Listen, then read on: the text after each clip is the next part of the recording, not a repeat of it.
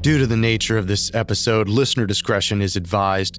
This episode includes discussions of murder, sexual assault, and suicide. Consider this when deciding how and when you'll listen. As we mentioned last time, Ghislaine's name has been pronounced a number of different ways in coverage about her and her father. In these episodes, we're using the pronunciation used by her family members. November 5th, 1991. The headlines read, Robert Maxwell dead in sea.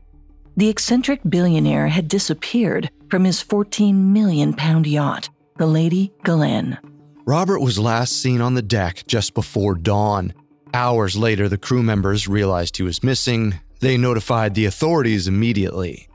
After an intense manhunt lasting 6 hours, his body was found floating in the frigid waters of the Atlantic. The next day, reporters swarmed to the Canary Islands where the boat was anchored. They hoped to capture a picture of the mourning Maxwell family who'd temporarily taken up residence on the yacht. But it wasn't until the day after Robert's body was retrieved that someone finally approached the ship railing to face the journalists. It was Robert's youngest daughter and the boat's namesake, 29-year-old Ghislaine. Ghislaine held up her hand, summoning silence. She answered a few of the reporters' inquiries, then thanked them before turning to leave. As she did, a reporter shouted out a final question, one that had been on everyone's mind. How did your father die? Ghislaine paused before turning back to face the media circus. Everyone awaited her response on bated breath when finally she replied, I think he was murdered.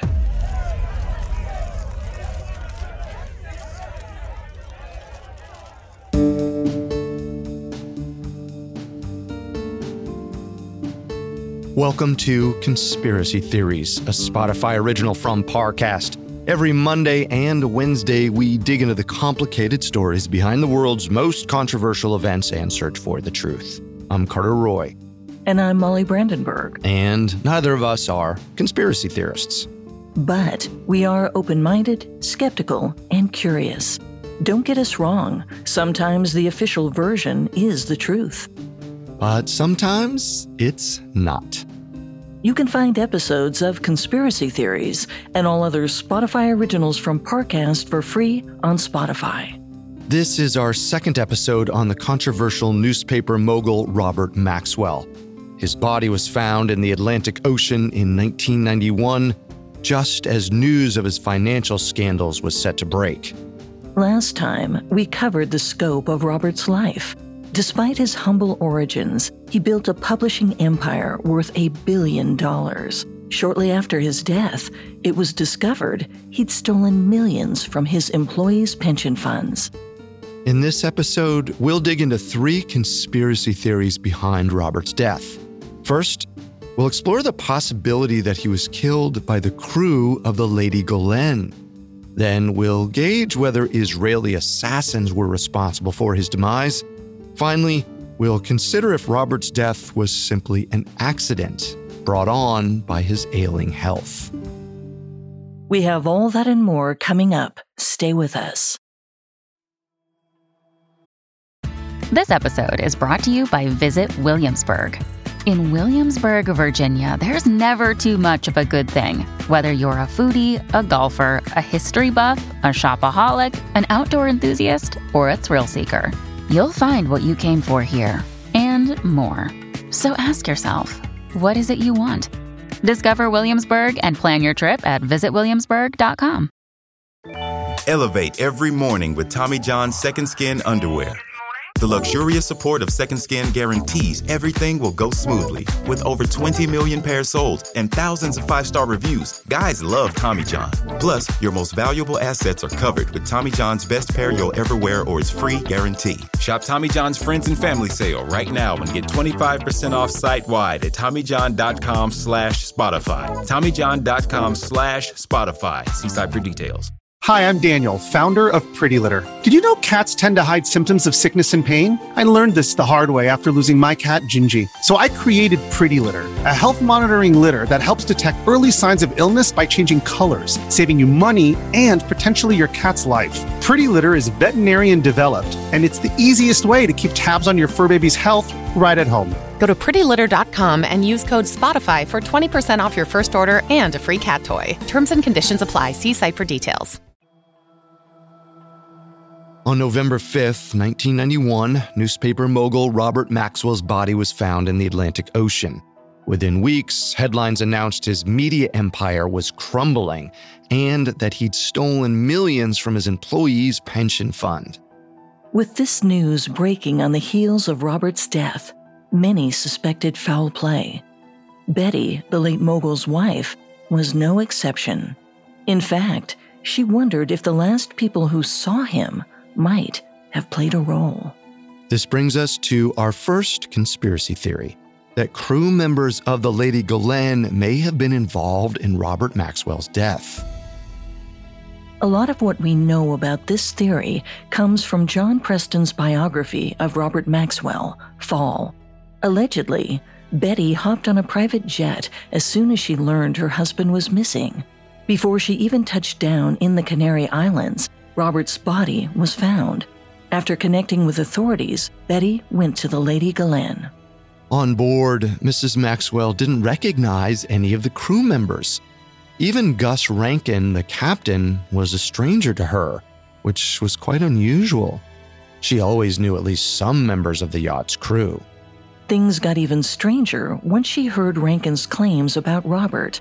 According to the captain, he spoke about the late mogul like they were close friends. To Betty, that didn't sound like Robert, at least not the version she knew. Her husband hated small talk. He wasn't very close with anyone. She couldn't imagine him chumming it up with Rankin. The Spanish authorities didn't seem to share Betty's suspicions. Supposedly, they finished investigating the yacht and its crew members before Betty arrived and cleared them of any suspicion. But the widow couldn't shake the feeling that something was amiss. Before diving in further, it might be helpful to go over the timeline of Robert's final days. He flew from London down to Gibraltar on the southern tip of the Iberian Peninsula, where he boarded the Lady Galen on November 1st, 1991. The ship was scheduled to sail down the coast toward the Canary Islands. From there, it would cross the Atlantic with New York City as its final destination. On the night of November 4th, 1991, Robert was reportedly in good spirits. After spending the last day or so in Madeira, Portugal, he stopped off on the island of Santa Cruz de Tenerife for dinner.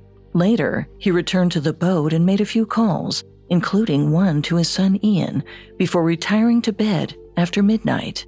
According to Rankin, Robert asked the captain to cruise overnight rather than stay docked.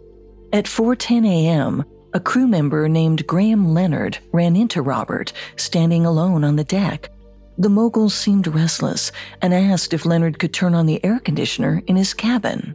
At 4:45 a.m., Robert went back to complain his room was now too cold. A crew member turned the air conditioner off, and no one heard from him again. By 9:30 a.m., the ship had anchored in the bay coast of the Canary Islands near Tenerife. After a call to Maxwell's room went unanswered, the captain entered the mogul's cabin. That's when he realized the billionaire was missing. The authorities were promptly alerted. The Spanish National Rescue Service combed the waters for hours. Finally, at around 6 p.m., Robert's body was found about 20 miles northwest of Gran Canary Island.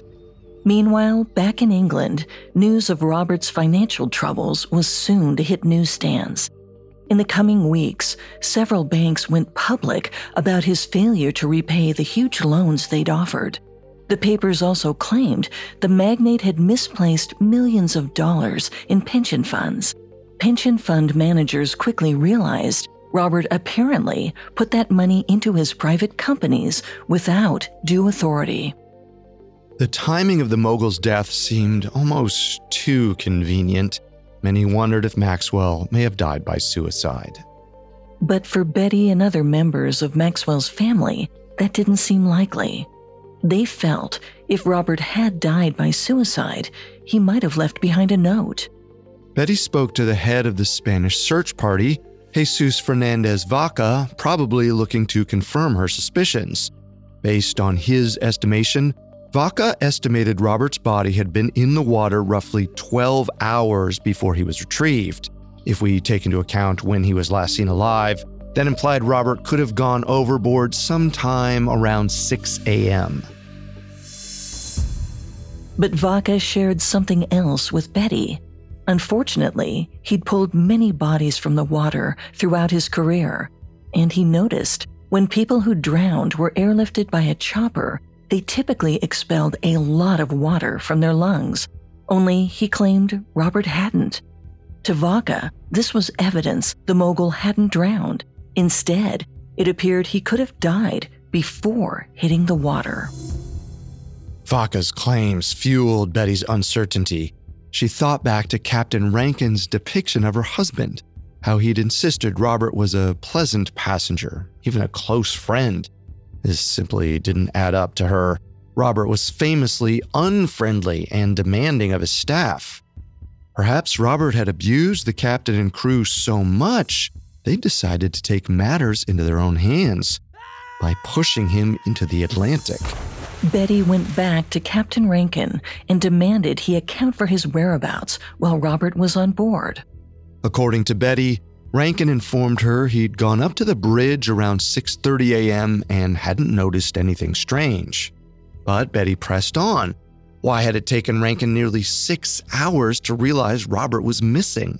The captain had a simple explanation. He assumed the boss was sleeping in.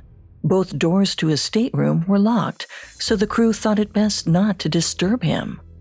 It wasn't until 11 a.m., when Robert failed to answer his phone, they suspected something was amiss. And once they did, they wasted no time contacting the authorities and his family members. Betty tried to call Rankin on what she saw as his bluff. She asked Rankin if it was an accident and her husband had slipped and fell. Where exactly did it happen? After all, the boat's deck railings were decently high, but Rankin could only guess. He had no idea. Even stranger, Rankin mostly seemed concerned about his own future, at least to Betty. He asked Betty about his job and whether they should continue sailing toward New York, or if they should go back to the ship's home port. Most importantly, he wondered, did she plan on selling the yacht? Which makes me wonder, if Rankin and his crew were so worried about their jobs on board the Lady Galen, would they have really put their careers in jeopardy by killing their boss? No matter how insufferable the billionaire was, it just seems like a ridiculous notion. It appears Betty was just in shock and looking for someone to blame. But what if there was something in it for them? Robert had plenty of enemies. Maybe someone paid the crew to get rid of him. Betty did say they were all fresh faces. That's reasonable. But when you start looking at the facts, that theory falls apart. Because no one aboard the Lady Galen knew Robert was coming until the night before he arrived. His visit was so abrupt, the crew didn't even have time to stock up on extra food. Okay, so it doesn't seem like the crew had a solid motive for killing Robert. And they certainly didn't have time to plot something out. So perhaps Betty's unease was less about the crew and more about the fact that her husband of 48 years was gone. Regardless, I'd say a hunch isn't enough to allege foul play. I agree. There's no way the crew of that ship intended to harm Robert Maxwell. Besides, if Betty had doubts after questioning Rankin, the results of the autopsy hopefully settled them. Because, well, at least according to the Spanish pathologists, there were no clear signs of a struggle. But this is where things get interesting, because buried in that report was one tiny detail overlooked by almost everyone. And it had the potential to turn the entire investigation and everything people thought they knew about Robert Maxwell upside down. Coming up, the possibility that Robert Maxwell was an Israeli spy. Elevate every morning with Tommy John's Second Skin underwear.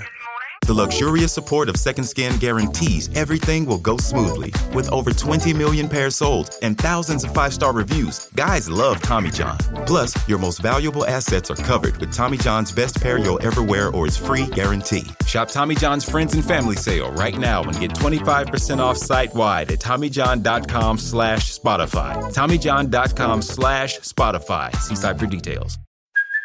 Hey, it's Kaylee Cuoco for Priceline. Ready to go to your happy place for a happy price? Well, why didn't you say so? Just download the Priceline app right now and save up to 60% on hotels. So whether it's Cousin Kevin's Kazoo Concert in Kansas City, go Kevin, or Becky's Bachelorette Bash in Bermuda, you never have to miss a trip ever again. So download the Priceline app today. Your savings are waiting.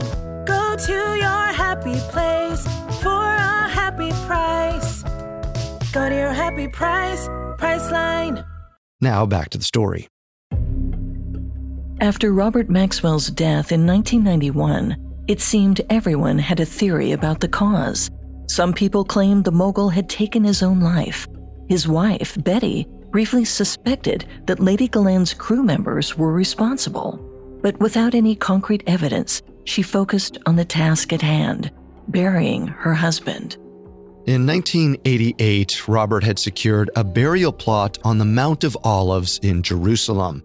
After all, he was Jewish and was seen as an important figure in Israel. His stature actually helped him secure that prominent gravesite. But it's these details that bring us to our second conspiracy theory today, that Robert Maxwell was assassinated by Israel's intelligence agency, the Mossad. Dr. Maria Ramos had conducted autopsies before, but this was different. For one thing, the subject was billionaire Robert Maxwell.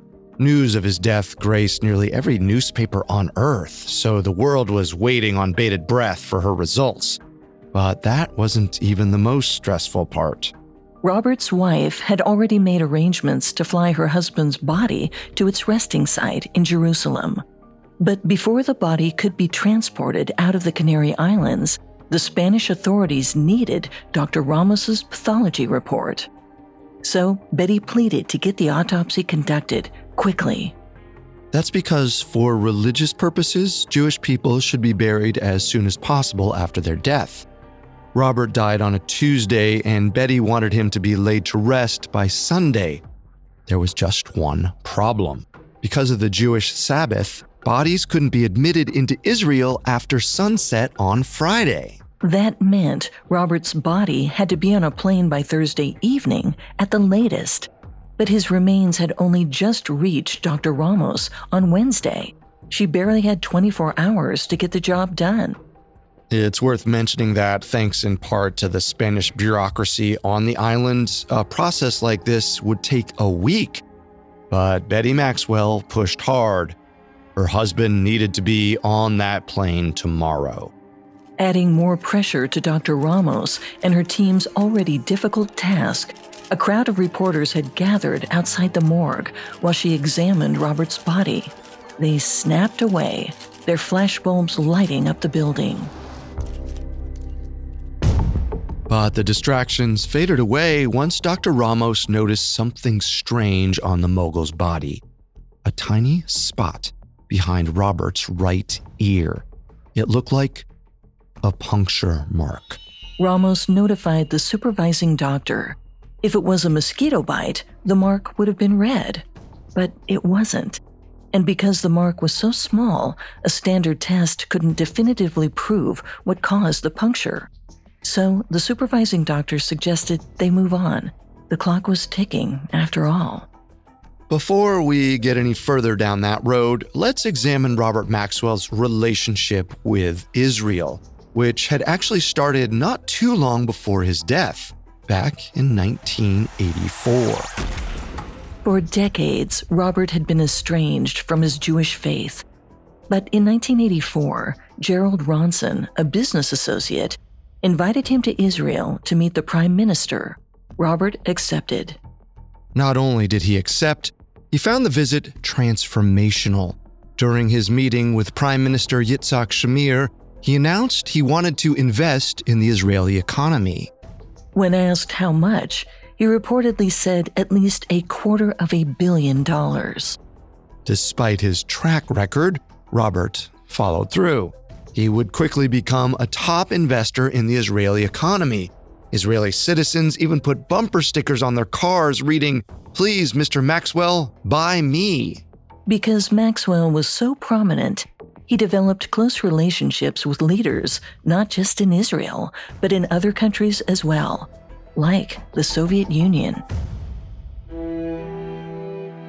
In fact, Robert's relationship with the Soviet Union dated back even further, to the 1950s.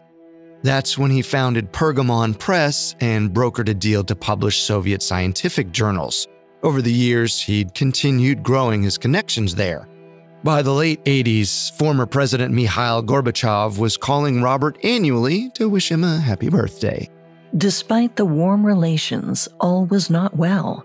In the late 1980s, the Soviet Union was on the verge of collapse, and governments around the world could feel the tremors, particularly Israel. Since its founding in 1948, Israel had been helping Jews evacuate from countries undergoing political upheaval, particularly out of fear of genocide or ethnic cleansing. But as the Soviet Union teetered toward a breaking point, they shut down its borders, keeping citizens from fleeing the country. This included the nation's substantial Jewish population. Israel watched the impending disaster and decided something must be done about the Jews trapped in the USSR.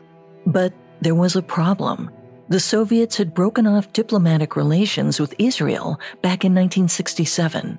As a result, Israel had no inroads to negotiate with them. But what if Israel and the Soviet Union had a powerful ally in common?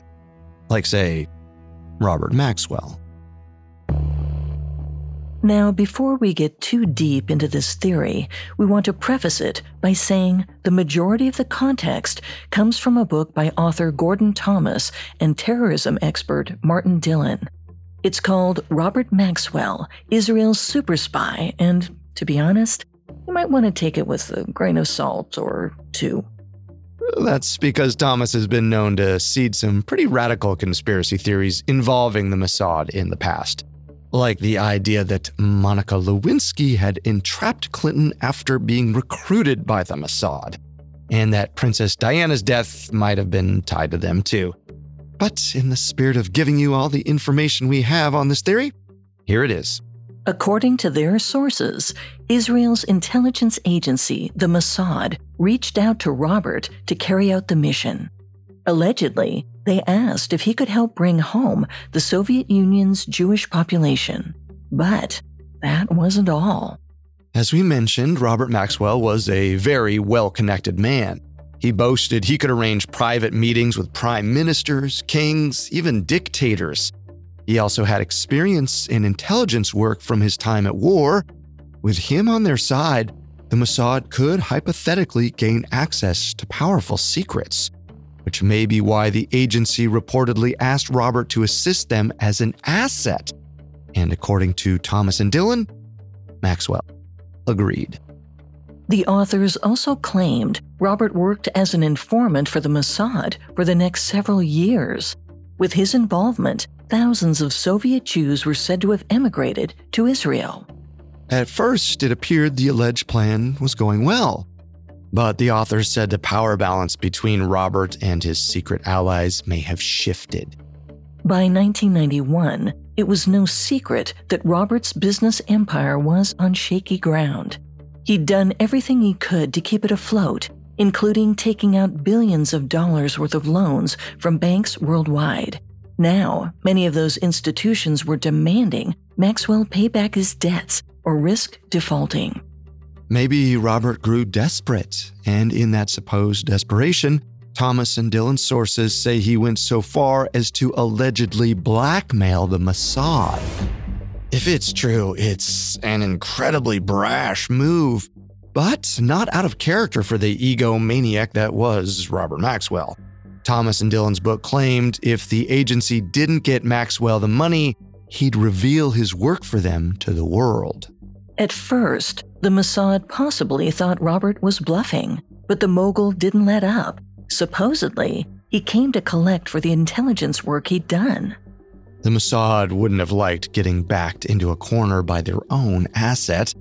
So, according to the theory, there was only one thing left to do. Kill Robert Maxwell. There's said to be a secretive elite unit within the Mossad known as the Kidon. It's believed the Kidon's responsible, when necessary, for doing the organization's dirtiest work, like assassinations.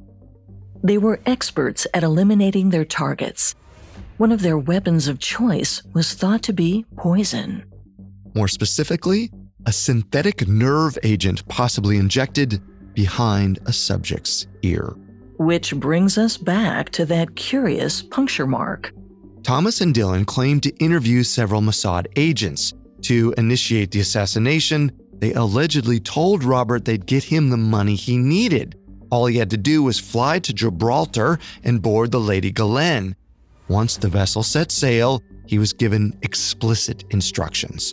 Come up to the yacht bridge between 4 and 5 a.m. on the morning of November 5th. Alone. When crew member Graham Leonard saw Robert on the deck at 4:10 a.m., the Mogul complained about his room temperature.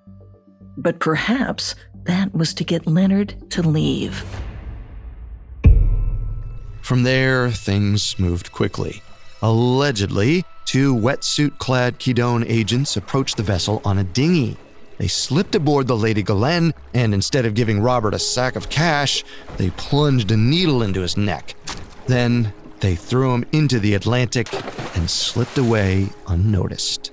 Of course, this is just a hypothetical scenario. Robert's ties to the Mossad have never been proven, but there has been extensive speculation, most prominently addressed by author Seymour M. Hersh in his book, The Samson Option. Published weeks before Robert's death, the book claimed the billionaire had worked with the Mossad as an arms dealer. Robert vehemently denied the allegations and filed a libel lawsuit against the author, which was dropped after his death.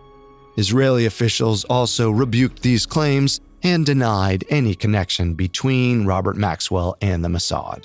Interestingly, this theory would account for why Robert left town suddenly to board the Lady Galen in Gibraltar. It would also explain his good mood aboard the ship and why he didn't seem concerned when the debtors came calling. But that's not all. Following the tragedy, reports emerged of a mysterious vessel following the Lady Galen as it sailed along the coast of the Canary Islands. Thomas and Dillon's sources believe this ship was used by the Kidon to launch their dinghy. Others, like Captain Rankin, rejected the idea that a boat could have gotten close enough to the Lady Galen without them noticing. In an interview, Captain Rankin claimed the yacht had a radar system that alerted him when a vessel got within 5 miles. But Thomas and Dillon countered by saying the Kidon had equipment capable of scrambling that radar system easily. Overall, I'd say the biggest argument against this theory boils down to its source. Most of the information in Thomas and Dillon's book does come from a former military intelligence officer.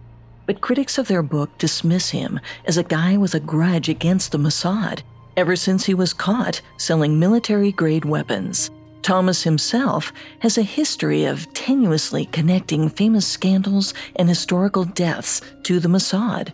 One Washington Post article cited his book, saying there was, quote, no evidence, no credible sourcing, and no logic. I'll admit, I was intrigued by this theory until I heard this. After Robert's body was flown into Jerusalem, the Israeli government sent a guard of military jets to escort him to his final destination. If Maxwell had blackmailed the Mossad, I doubt he'd have received such a hero's welcome. To me, that alone kind of debunks this theory, but it still leaves behind a significant piece of evidence: the puncture wound behind Robert's ear. Well, as it turns out, even that mark's existence is up for debate, all thanks to a second autopsy. one that revealed shocking new details the first one seemed to miss. Coming up, a second autopsy paints a clear picture of Maxwell's final moments. A lot can happen in the next 3 years. Like a chatbot may be your new best friend. But what won't change? Needing health insurance. United Healthcare Tri-Term Medical Plans are available for these changing times. Underwritten by Golden Rule Insurance Company, they offer budget-friendly, flexible coverage for people who are in between jobs or missed open enrollment. The plans last nearly 3 years in some states, with access to a nationwide network of doctors and hospitals. So for whatever tomorrow brings, United Healthcare Tri-Term Medical Plans may be for you. Learn more at uh1.com. The Hargan women seemed to have it all. We were blessed. My mom was amazing. But detectives would soon discover inside the house there were the bodies of 2 women. A story of betrayal you would struggle to believe if it wasn't true.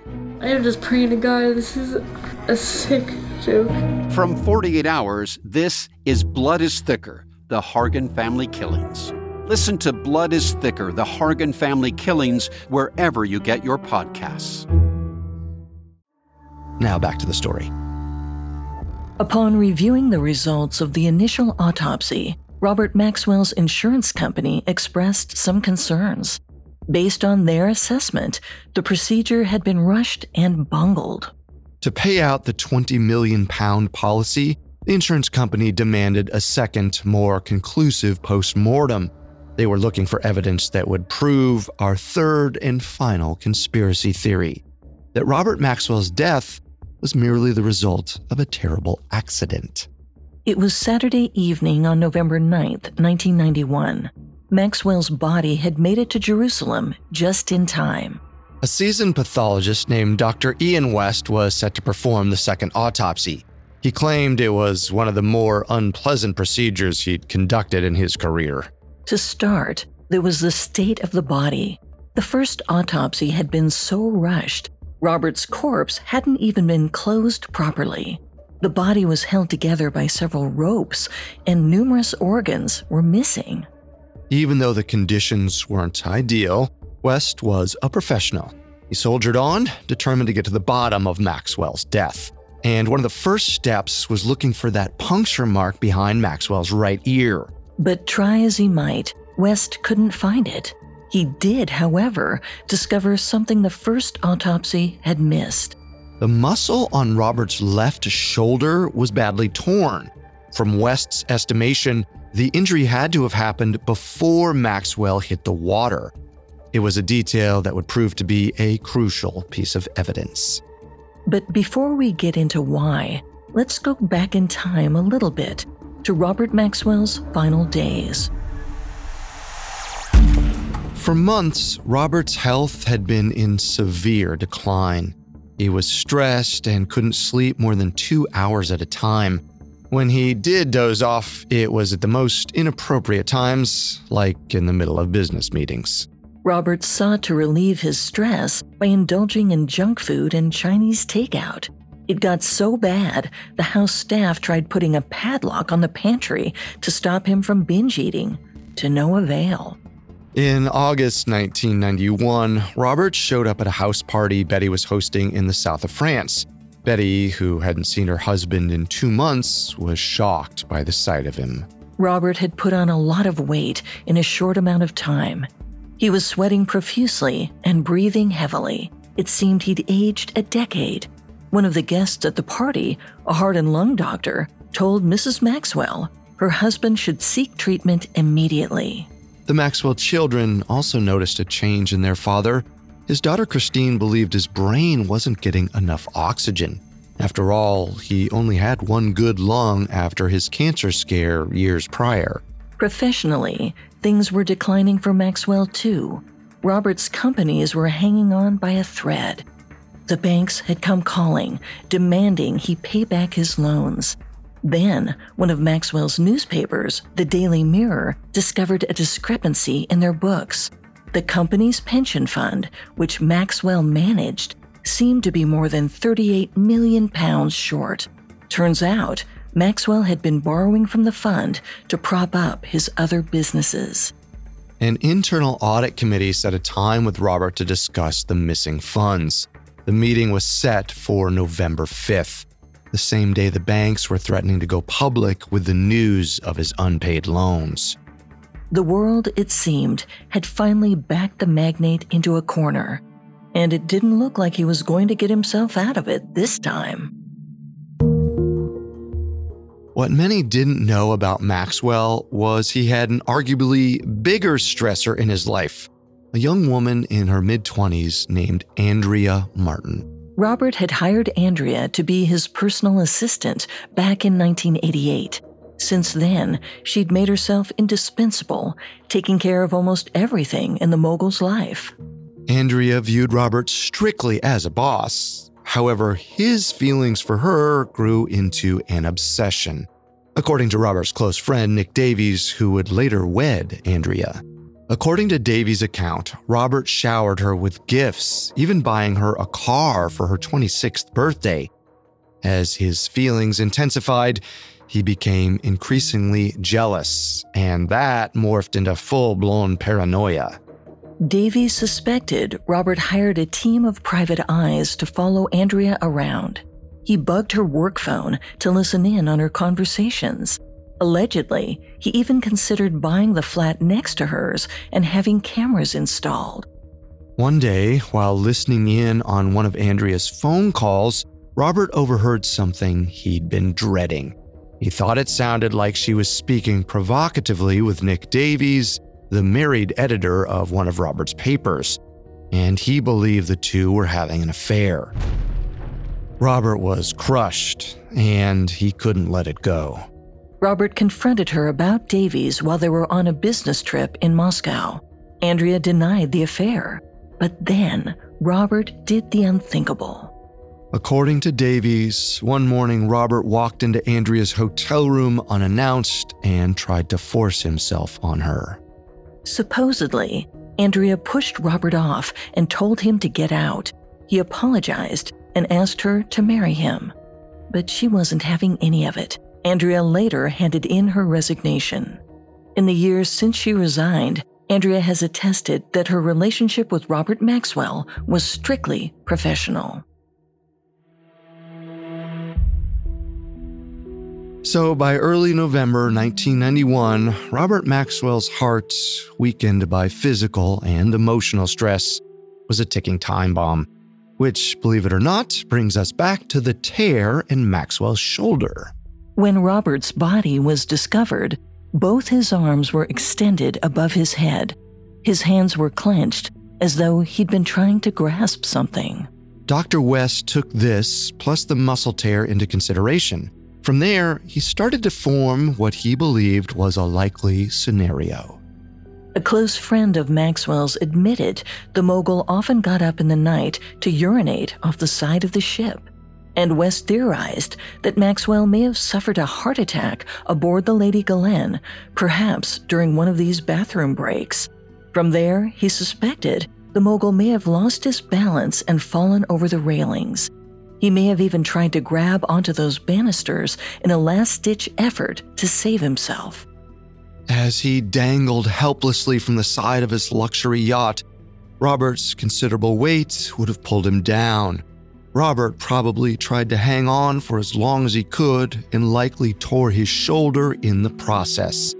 But the pain may have been too much. Eventually, his grip gave and he fell into the ocean. After the second autopsy, Dr. West concluded Robert's most probable cause of death was accidental drowning. But you have to admit the timing was suspicious, especially considering all the news breaking globally about Maxwell's transgressions. Plus, what about the claims from Jesus Fernandez Vaca, the member of the Spanish search party? Remember, he said there were usually buckets of water that poured from a body once it was retrieved after drowning, but he claimed this didn't happen with Robert. You're right. It isn't a perfect fit, but I'm more inclined to go with Dr. West's assessment here. I know it's not quite as exciting as the others, but it does check a lot of the boxes. You know what they say, the simplest explanation is often the most likely. Plus, Robert Maxwell seemed to be a scrappy guy, a fighter. It makes sense that he'd try to hold on to the side of the boat for as long as he could. In my opinion, this theory fits the bill best. Exactly. And while we'll never know for sure what was going through his mind on that dark November morning, we can assume this. Robert Maxwell had a lot of secrets, mysteries that prevailed as part of his legacy and seemed to continue even after he was gone.